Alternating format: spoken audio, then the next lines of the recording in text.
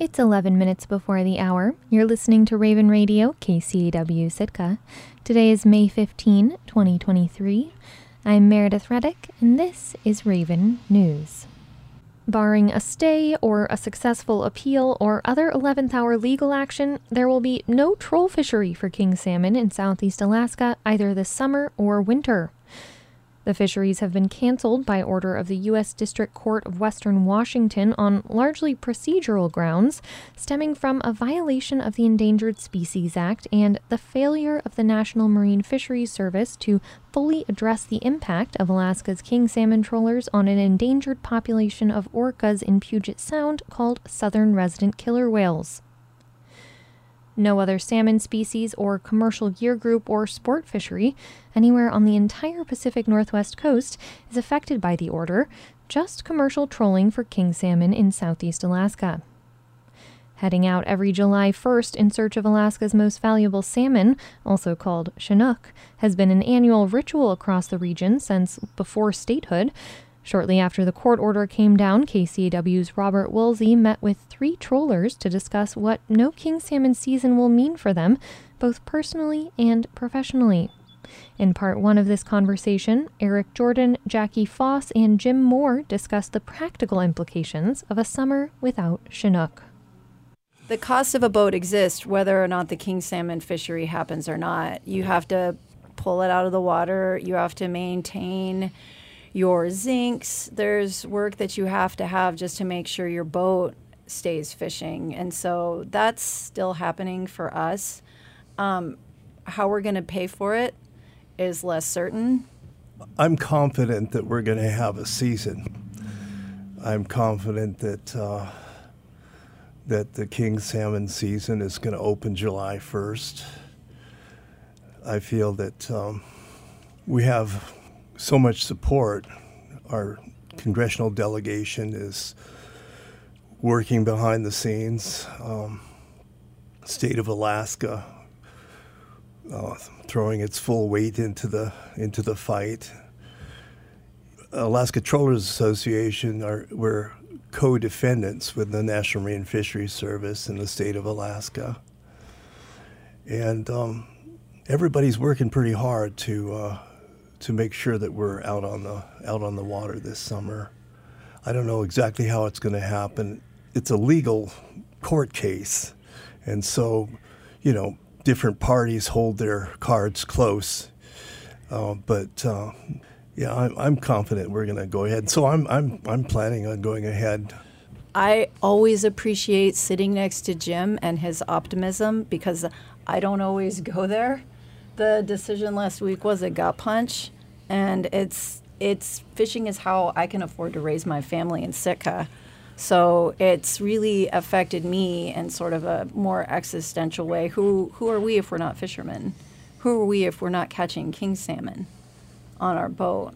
But it's already affected boat values. I just had a survey. My boat, on what I would say is a very optimistic estimate, even though I've made improvements since the last survey, has lost about 20% of its value right away.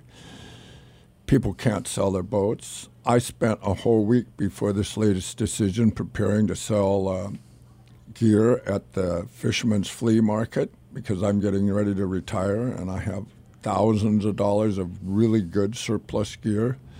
That's basically worthless right now except for the chum troll and coho gear, but thousands of dollars of king salmon plugs and spoons are just basically worthless. Emotionally, I have to call crew and tell them the situation. Some of them who just love fishing king salmon. We do really well chum trolling, and as Jim and I helped pioneer that, but I've had crew members cry when I've told them that we're going to go chum fishing instead of king salmon fishing. It's more of a spiritual problem than a financial one because, fishermen are scrappy people. We will always figure out how to make expenses somehow. It's just we'd be broken in some way doing that, if that makes sense. Not catching king salmon has a huge impact to our financial bottom line, 40% of our income. And so there's the argument like, well, you can find the other 40%. Well, that 40% allows us to make the other 60%. So it's not like you can just make up that amount of income somewhere else on the water or some other fishery. It's really holistic. There's a miraculous, wondrous thing about catching king salmon and pursuing them all over the coast, from Dixon Entrance, like Jim's Fish, from Forester Island to Cape Suckling. And the chum troll fishing is not going to save us. It's going to help. Having fished a long time, I've seen a lot of changes in the fishery, and I have to say that when I bought my first boat, people said, there's no future in it. It's over. It's had its heyday, and it's going down. But I've seen this cycle of boom and bust, optimism, pessimism several times. And that's one reason why, if we're looking at grief over this court case, I'm in the first stage, denial. That was KCAW's Robert Woolsey speaking with trollers Eric Jordan, Jackie Foss, and Jim Moore. In part 2 of this conversation, the group will explore the importance of king salmon to the identity of trollers. An Alaska Airlines plane featuring art by Crystal Worrell landed in Juneau on Friday morning. As KTOO's Katie Anastas reports, the design celebrates Alaska Native language, art, and culture. Gasps and cheers filled a room at the Juneau airport when Hat Kwani landed. So please keep your eyes outside. There it is! Oh, there it is! The plane's name means salmon people. Its blue, white, and pink design depicts salmon in Northwest Coast form line. Juneau dance group Yis Ku'u was there to celebrate the inaugural flight. Group leader Nancy Barnes says she's been pacing back and forth all morning. I've known Crystal since she was a tiny little girl.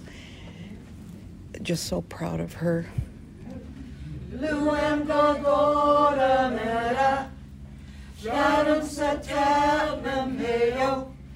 Yis Ku'u performed a song called Admiration as Worrell walked into the room.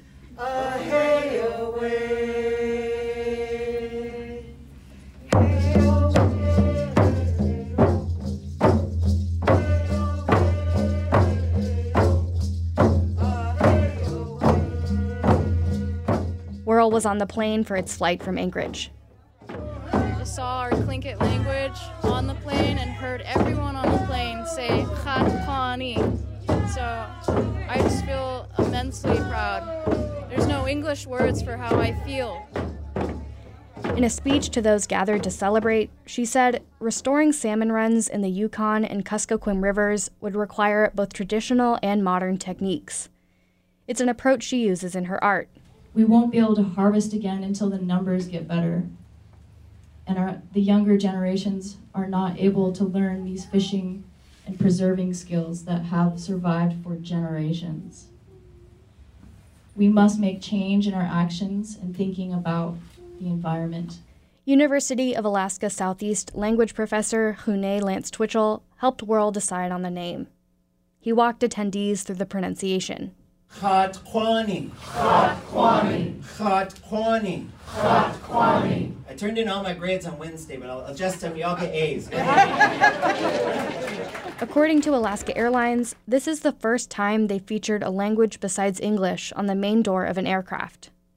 Worrell's grandmother, Sea Alaska President Rosita Worrell, alluded to cultural loss in her remarks. I want to thank Alaska Airlines for bringing our language that previous generations had tried to suppress. Hat Kwani is the same plane that Alaskans long knew as Salmon 30 Salmon.